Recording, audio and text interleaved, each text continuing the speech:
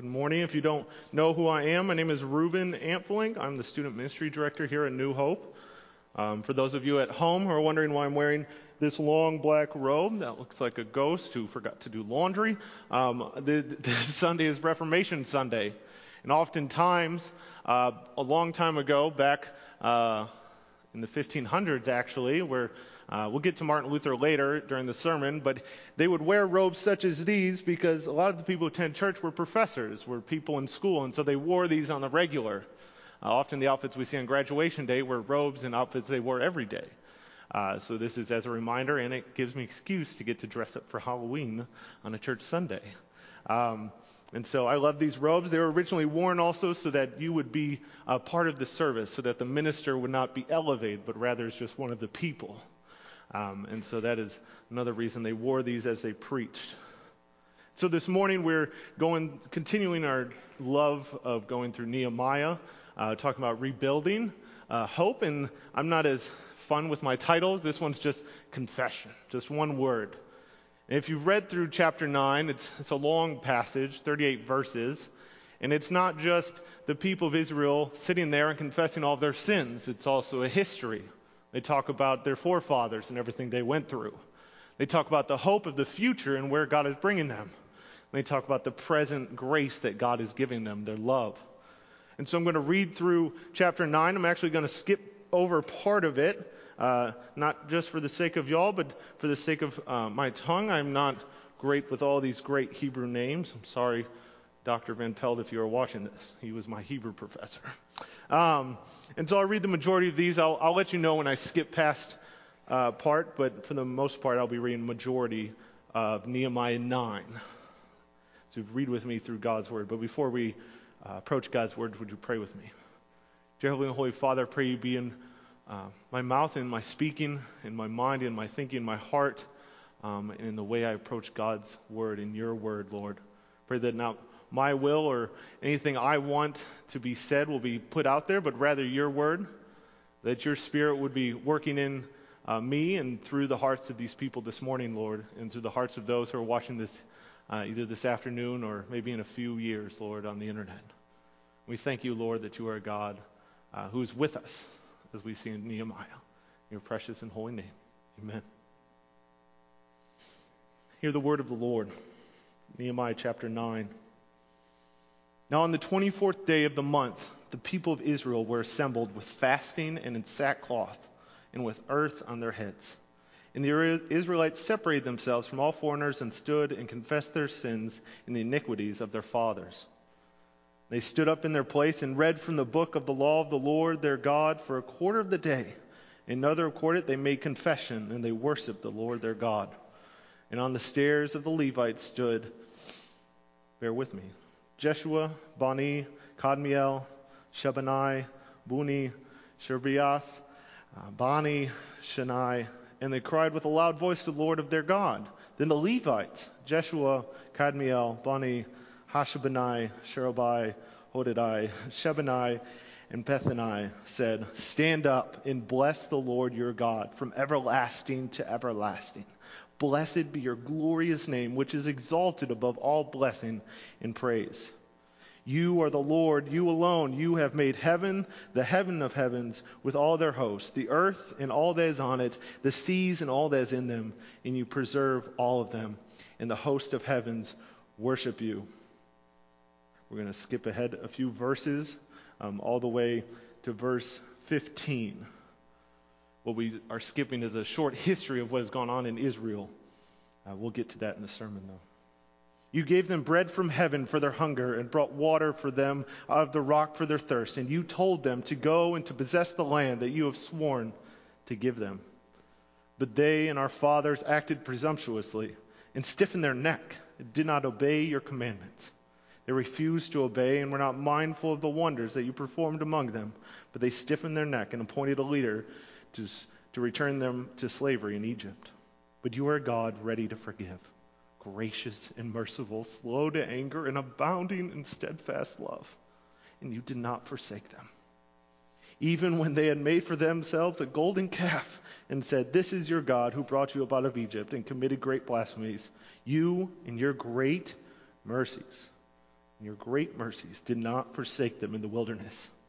The pillar of cloud, you led them the way they did, not to part them by day, nor the pillar of fire by night, to light them on their way in which they should go. You gave them your good spirit to instruct them, and did not withhold your manna from their mouth, and gave them water for their thirst. 40 years you sustained them in the wilderness, and they lacked nothing. Their clothes did not wear out, and their feet did not swell. And you gave them kingdoms, and peoples are allotted to them from every corner. So they took possession of the land of Sihon, king of Heshbon, the land of Og, king of Bashan. You multiplied their children as the stars of heaven, and you brought them into the land that you have told their fathers to enter and possess. So the descendants went in and possessed the land, and you subdued before them the inhabitants of the land, the Canaanites, and gave them their hand and their kings and the people of the land, that they might go with them as they would.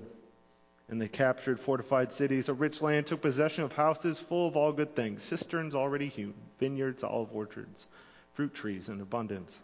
So they ate and were filled, and became fat, and delighted themselves in your great goodness. Nevertheless, they were disobedient, and they rebelled against you, and cast your law behind their back, and killed your prophets, who had warned them in order to turn them back to you. They committed great blasphemies, therefore you gave them into the hands of the enemies, who made them suffer. In the times of their suffering, they cried out to you, and you heard them from heaven. And according to your great mercies, you gave them saviors who saved them from the hand of their enemies. But after they had rest, they did evil again before you, and you abandoned them to the hand of their enemies, so that they had dominion over them. And yet, when they turned and cried to you, you heard them from heaven. And many times you delivered them according to your mercies, and you warned them in order to turn them back to your law. Yet they acted presumptuously and did not obey your commandments, but sinned against your rules, which if a person does them, he shall live by them. And they turned a stubborn shoulder and stiffened their neck and would not obey. Many years you bore with them and warned them by your Spirit through your prophets, yet they would not give you ear. Therefore you gave them into the hand of the people of the lands.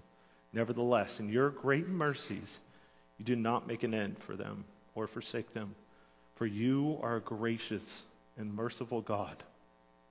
Now, therefore, our God, the great and mighty and awesome God, who keeps covenant and steadfast love, let not all the hardships seem little to you that has come upon us, upon our kings, our princes, our priests, our prophets, our fathers, and all your people, since the time of the kings of Assyria until this day. You have been righteous in all that has come up of you, dealt faithfully, and acted wickedly. I'll move. Our kings, our princes, our priests, and our fathers have kept your law, paid attention to your commandments and warnings that you gave them, even in their own kingdom, and amid your great goodness that you gave them, in a large and rich land that were slaves in the day, in the land that you gave your fathers to enjoy the fruits. It's God's gift. Behold, we are slaves, and its rich yield goes to the kings whom have set before us our sins. They rule over our bodies and over our livestock as they please, and we are in great distress. Because of all of this, we make firm covenant in writing. On the sealed document are the names of our princes, our Levites, and our priests. Thus ends this portion of reading of God's holy and inspired word. That was a mouthful, right? That was a lot. There's a lot in there. See, when people confess, this whole sermon's about confession, but I want to define confession first. When I was a seminary student, all bright-eyed and bushy-tailed, thinking I was going to take on the world, I thought confession was kind of a simple one-way thing. I saw it in movies. It was where you stepped into a booth, and there was a gentleman on the other side, and you kind of just said everything that you did wrong, and you waited for someone to admit and say, hey, you're forgiven. That's in my brain for a long time about what confession was. It was simplistic in nature. It wasn't the full magnitude of what confession is. See, the beautiful thing about our God is He is not just there only to sit above us as a ruler with a ruler and to hit us every time we mess up. Our confessions, our way we approach God, are to admit our history, confess God about who He is. When we confess our sins, that is one way to confess, but you see in this book, in Nehemiah 9, that the people also confessed it about their history. They confessed that they were struggling, that they were worried. that they were looking for deliverance. They didn't just confess sin, but they confessed their whole heart. Every aspect of them, they admitted to the Lord. God asked for us to be fully open with Him. Yes, God knows our hearts. He knows everything, right? He is God, but He wants to hear it from our voice. He loves to hear our voice. I don't know if you ever think about that. But our Father in heaven enjoys hearing prayers, confessions, speakings of His children. I don't know how many of you are parents or maybe grandparents. I am neither, but I do have a good number of students that I get to and hang out with. And it's so much fun to hear them laugh or enjoy themselves or to encourage one another. It brings joy to my heart. And I can only imagine how much more joy it brings to our Father in heaven when He hears His people confessing, when they admit who their Father is and they say, what a beautiful God. They say, He's a God of mercy, a God of love. That you are the Lord of hosts. God of angel armies is a fun way to say Lord of hosts, in my opinion. That God sits there and He loves to hear our words, us confessing to Him. So today I want to look at three active words, three words with LYs at the end. I want to look at the consistently about confession, humbly confessing, and mercifully confessing. Confession is not something we just do once and just kind of let it sit idle, and then we never do it again. In ancient Israel, people would, every week, they would come up and they would slay a lamb or a pigeon or whatever they could afford to pay for their sins. They would confess all their sins, and they would lay it upon this animal, and this animal would get killed in their place. But we know as theologians, if you've ever thought of yourself as a theologian, but if you've read this book and you've understood it, or at least try to, that's where I'm at, I'm trying to. Now, you're a theologian, you're someone who studies theology, someone who studies God's Word. We know that Christ came, and He was the ultimate sacrifice. That He's paid for our sins, not just the ones we are committing currently, not just the ones we did in the past, but the ones we will commit in the future. The ones all of His people, God's children, has committed. And He took that sacrifice. And so when we confess our sins, it shouldn't be seen as an ending point, as I messed up and now I'm done. I confessed, I'm good to go. But rather, confession should be seen as a starting point, as a launching pad, becoming better.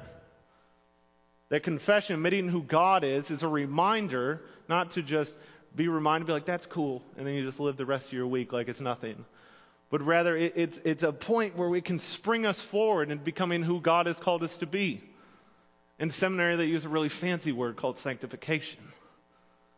I think it's too fancy. I'm not a fancy person. My wife will tell you I'm not fancy at all. But sanctification simplified is just becoming more like Christ. That it's the work of the Spirit in us, removing this icky sin that's inside of us, and us becoming more like who God is. And that it's a journey. That if we're truly running towards God and running towards our Father, if we're trying to be the people of God as Nehemiah's people were confessing they wanted to be, then we have to move forward. That our confession, we must confess our sins, we confess who God is, and then we have to live like we believe it. Live and believe like we were forgiven of our sins. Live and believe like we know that we serve a God of mercy, a God of love, a God who is working in us. I'm going to use a word that I think maybe tainted your minds. I want you to throw out any definitions you may have thought of this word when I say it. But God wants us to progress. That Christianity is not something that sits idle, but rather we are called to become more like Christ, become more like God. That as we offer confession, one of the best ways to help us confess is to be kept accountable. When I was in college, I went to a Christian college up in Grand Rapids, Michigan called Kuiper College. It was fantastic. But we had an RA who connected us with one other guy, and they would be our accountability partner. They not only were there for us when we talked about sins we dealt with, but they were also there to point out if we messed up. Which I don't know if you've ever had an accountability partner, but sometimes it strains the relationship. I don't know if you're like me, but I don't like getting called out when I mess up. I also don't like changing. That oftentimes when we're told to change, when we confess our sins, we can feel like change is wrong. That God wants us to be the way we've always been. But God doesn't want that. God wants us to be better than we are. I tell the students this all the time, that nowadays we're told to be the best ourselves, but the best ourselves still fall short. We are called to be like Christ, our Savior. That this whole book, I found this is the biggest ESV Bible I own. This whole book is not about a self-help book, but rather about our Savior, Jesus Christ. And why is that? And that's because who we're supposed to go towards. That these book that we just read in Nehemiah, chapter 9, these people of God were talking about God's promises. The entire time they were confessing their sin, they were worshiping God, they're reading the law, most likely Deuteronomy or Leviticus, or Numbers even, one of the first 5 books of the Bible, most likely. And they were also looking forward to what was to come. You see, we have a benefit that the people in Nehemiah don't have. The people in Nehemiah were waiting on a Savior. They were sitting there, they're confessing their sins, knowing God forgave them. They're admitting, be like, we know you've forgiven us. You saw they talk about the cyclical cycle of where the people would be saved and then they would fall away again. And they would get saved and they'd fall away again. I don't know about you, but that was kind of convicting, because it feels like a lot of times that's in my own life. But I'm getting ahead of myself. Oftentimes when we're kept accountable, it's much easier to keep someone accountable than be held accountable. So much so that Jesus does one of my favorite parables, one of my favorite little pictures he does in the entire Bible. That's why I have this giant stick up here. Because oftentimes it's much easier to see sin in someone else's life. It's very hard to confess sin if we don't feel like we've sinned. Jesus talks about that before we remove the splinter from our neighbor's eye, we should remove the stick from our own eye. Be like walking around with this sticking out of your face. And you're like, that's fine. I'm not worried about that. But somebody way in the back, they got a tiny little splinter. That's what I focus on. That confessing sin, this is going to fall. That confessing sin is a way to chip away at that stick. Chip away at these things that may be holding us back from loving people the way Christ loved us. I just got married recently, and one of the passages that they talk about during marriage is talking about how a husband should be to his wife. Love his wife. But how? The way Christ loved the church. How did Christ love the church? He died. And not just died, he suffered. He was tortured. He didn't call out and call names at people as he was being beaten down. But he sat up there on a cross, bleeding to death. Said, Father, forgive them. And when we are confessional, when we are being honest with ourselves, confessing sins, and being honest with who we are, I find it easier to love and to forgive those around us who maybe I feel like are sinning against me. That the more consistent we are with our confession, or more consistent we are reminding ourselves about who God is, it helps us with this second word. It helps us be humble. It helps us to humbly approach the throne of God. It helps us humbly approach those who don't attend church. That confession leads to a heart like Christ, a humble heart. When Christ came, he didn't come in on this giant white horse like they thought he would, as a king and a conqueror. How did he come? On a donkey. He came in a stable in a barn. I grew up on a farm. I know what a barn smells like, and it's not pretty. It's not something you think a king comes in. But our God, he didn't sin at all, and he was a humble beyond humble. Yet all too often I find myself being prideful. Sorry, I'm choking myself up. That God calls us to be humble. That confession humbles us. That what I skipped over was a passage, a part of the book of Nehemiah, where the people of Israel talked about their forefathers, those who had gone before them, and how they had messed up a lot. I don't know how often you've read through the book of the Bible. One of my favorite books is Judges. I went through it with the students a few months ago. And it has this fun phrase that's repeated a ton. It says, the judge died, and the people did what was right in their own eyes. People did evil because it was right in their own eyes. That's a humbling thing to see that the people of God mess up, that I mess up, that confessing constantly allows us to be introspective and change, to progress, to move to where God is calling us to be. And that's where we arrive and partly why I'm wearing this robe today. See, there's a man over 500 years ago named Martin Luther. He was a lawyer originally, and he was on this road. He kind of had a semi-Damascus experience. There's a movie, and they make it much more grandiose than I think it was. But he was scared. He didn't know if he was going to make it out alive. There was a storm, and he said, God, if I make it out alive, I promise to serve you the rest of my life, to give my life for you. That's what happened. God saved him, and he gave up everything. He gave up his place. He gave up his money, his status, and he became a monk.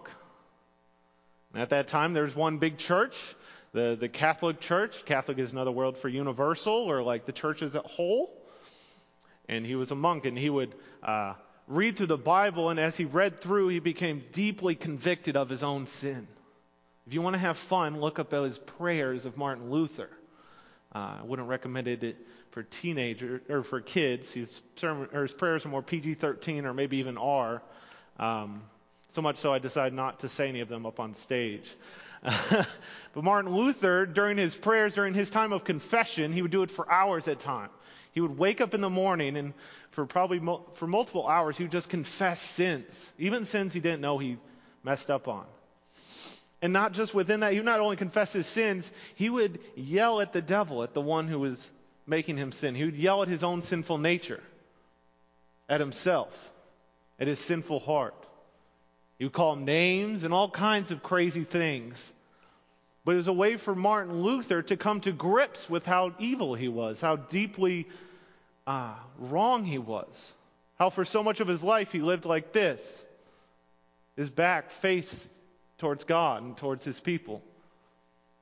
So Martin Luther, as he was diving through God's Word, he became deeply convicted. I can say nothing less than the Holy Spirit worked in and through this man in a glorious way, as most of us would not be sitting in a church called a Presbyterian church, believing Reformed theology, without this man and a host of others, men and women. Martin Luther's wife was pivotal in the Reformation. Side note, she also made great beer. It's really funny. Martin Luther would write letters about how much he misses his church, but he'd also write paragraphs about how much he missed his wife's beer. That was one of my favorite parts of seminary. I wrote a whole paper on it. But Martin Luther, one day, he became fed up with it. The church as a whole was doing things that he did not think was in the Bible. I told my students this morning as we were going through the Westminster that oftentimes sin is not so blatantly against the Bible, but it adds to it. That we see something and we're like, God calls us not to do this, so we're going to add to it. One of the first times we see this is in Genesis chapter 3. That when the serpent asks Eve what she's not allowed to do, she's like, we can't eat of the tree or touch it. We see a few verses earlier that God only says not to eat of it. He says nothing about touch it. That she added to God's word. And in that she fell. So Martin Luther felt like the church as a whole was falling away. They were doing things that weren't right. So he nailed a 95 Thesis to a wall. I wish I had a picture of it. One of the volunteers, I'm not going to call her out, but one of our volunteers came to the Halloween party with the students as the 95 Thesis, as the wall, as the door. And so he nailed it to the door as for a discussion, just as a chat. He wanted the church to get better. He wanted the church to progress. He wanted the church to confess of their sins, to admit they had messed up, and to move forward, become like the church that God had called them to be. But what happened? They didn't like that very much, did they? Oftentimes when we're faced with the thing that we need to be forgiven of the most, we just bat an eye. We cover it up. We say, nah, that ain't an issue. We put a little bit more dirt on it. We lock it in a door and we just don't go to that part of the house. So what happened? Martin Luther was kicked out of his monastery. His life was threatened. He had multiple assassins after him at times. And what did Martin Luther do? He did something crazy, something that had never been done on a large scale. Because in God's sovereignty, a few years before, someone had invented this cool machine called the printing press. And then a few years later, Martin Luther took the Bible that for a long time was only allowed to be given to priests and people who could read Latin, and he put it in the people's language, but in German, so that everyone could enjoy this book. And it's not just a book, is it? It's everything we need for faith and life. That the people could read God's word, they could see how to pray, like we pray in the Psalms to others' church. They could see how people confess, like we just read in Nehemiah 9. They could see how God had been faithful, as Nehemiah talked about, that these people were reminding themselves as they were going through struggles and hard times that God was there the whole time. That God never abandoned them. I've had times in my life where I feel like I don't know what's happening. I don't know. It feels like God's so far off. I think I may have used this illustration before, but there's a cool illustration of it. It's called I think it's called Footprints in the Sand or something like that, where it talks about how they're walking and you had a vision and you look behind us and you see, he said, in my good times I saw 2 pairs of footprints, but then I saw that where I had bad times I only saw 1 pair of footprints, and I got sad, scared, and asked Christ why there's only 1 pair of footprints. Did you abandon me? God says, no. It's where I carried you. That confessing sins are a way in which for us to become better than who we are, it's a way for us to move forward, it's for us to be humble. And I want to add a third one, because I think it transitions well to my third point. I think there's a third verse missing in the footprints. I think there's a line for a good part of that. And that line is where he dragged him. Oftentimes, in the times where we have to do the most work on our hearts, like C.S. Lewis talks about the dragon ripping off its scales. It was a painful experience oftentimes to confess and become better than who we are, to be who God has called us to be. That the Catholic Church changed, they were asked to change hundreds of years of tradition, but they didn't want to. So instead they tried killing a man who was just trying to be faithful to God's word. And so the third point is being merciful. That confessing sins causes us to show mercy to those around us. Causes us to show mercy to the people of God. This whole book of Nehemiah, we've seen a man come and rebuild a city, build walls up to keep his people safe. And now as we get into it, we'll see more of the culture and what's going on in the community. We'll see them rebuilding hope, as this series is aptly named. And what does that mean for us today? How are we looking at Nehemiah? Nehemiah is building the church. We're called to build a church. Are we called to build walls? No. Because what is the church? It's you. It's you. It's you. It's you. It's the people of God. The church is not this building. The church is you, the people. You get to go out humbly proclaim the good news that without Martin Luther we probably wouldn't have. And then when we mess up, when we trip up, as they say, we can confess that we were wrong. And confessing we are wrong is not a sign of weakness. And even if it is, that's okay. Because who does God want to come to him? They say the strong and the courageous? No. It says, come to me all who are meek and heavy laden, and I will give you rest. The confessing sins is an act of God putting out his good mercies upon us. That we can take a seat, I'm not going to sit down, but we can take a seat and rest in his love and in his mercy. We are a God who doesn't hold these things against us. This morning in Sunday school we talked about how God puts our sins as far as the east is to the west. We're like, how far is that? Infinitely far. It says when God sees us on that day, on Judgment Day, when we're walking up those steps and God's on the throne, he's looking at us with a book in his hand of all the things we've done, today, tomorrow, and in the future. And we're getting ready to read all of our sins. Everything we've done, all these reasons we shouldn't be in heaven, all these things we've confessed. What does he do? He looks at us and says, you've done well, my good and faithful servant. Not because of things we've done, not because of Reuben was so great at blowing up giant inflatable balls for people to run into each other at the NPR during the harvest party, circa 2021, but because that Christ died for us. And when we confess, we're admitting that we're not enough, that we don't have it together, that our God and our King is there for us. Don't be afraid to confess. Don't be afraid to progress and move forward, to become better than who you were.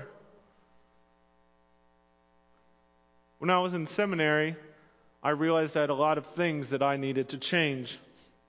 I realized that I had been confessing sins for a long time, but had never actually truly confessed them because I had never attempted to move out of them. I had to move out of my own way, as it were. Our professor called it solo bootstrappa. You pull yourself up by your own bootstraps. He said it was the sixth solo. And I realized that I had thought I was better than everybody else. I was prideful because I knew lots of things that other people didn't necessarily know. And I was confronted with a gentleman who didn't know much more than a few words, but he understood love. He understood God, and he understood what confession was. It was a man who had dealt with a lot of things, but ultimately fallen to his knees. And I'd realized I'd never confessed sins on my knees before. I encourage you to try it. It sounds odd, but it's a humbling state. A state where we realize who God is. I think it's really cool that in Nehemiah that they confess sins, it says for a quarter of the day. Then how do they end though? I'm not going to end on a sad note. Because the Bible doesn't end on a sad note, does it? No. The Bible ends on a glorious note, an exciting note. On the kind of note that would make a king like David dance through the streets, nearly naked. Or naked, depending on your Hebrew translation. Playing tambourines and music. Because God had forgiven him. Because God loved him. Because he knew his Father in heaven was merciful on him. This merciful Father dealt humbly with him. Not in the way he should be dealt with. That although David and a lot of other people in the Bible, I know me and maybe you, oftentimes sin can feel cyclical. And we fall away. We have to pick ourselves back up. But I don't know about you, but oftentimes I don't want to pick myself back up. God does it for me. He works on my heart, forces me to confess my sins. But not to stay in there, right? We're not called to sit in our own sin. He calls us to move forward. Get rid of this stick that's in my eye. So that I can better see God's people. So I can better love God's people. So I can better love this community out here that we have a wonderful, beautiful community of Kent, Washington. You as the church get to go out. And if you mess up, know that you have a Father in heaven who loves you, a Father in heaven who forgives you, a Father in heaven who wants to hear your confession, as he heard the people of Nehemiah, the people in Nehemiah, the people of Israel. Our God is a wonderful, merciful, humble God who wants us to prayerfully and consistently forgive us of our sins. So go to him consistently, daily, weekly, and as often as you do it, God will forgive you, I promise. He tells us in his word, and we can trust this baby 110%. But this thing doesn't change, but we should become more like Christ. Would you pray with me? Dear Heavenly, Most Holy Father, we come before you today as a people who are in sin, a people who mess up, but a people who know we are forgiven, a people who need to confess, not just our sins, but also confess who you are, that we confess right now for this great cloud of witnesses that you are a merciful, loving God, that you are a forgiving God, that you are a jealous God for us, that you know when hairs fall from our head, you are a caring, loving God. Lord, I pray as we go out that you give each of us the ability to confess our sins and to move forward, become better than we were. your precious and most holy name. Amen.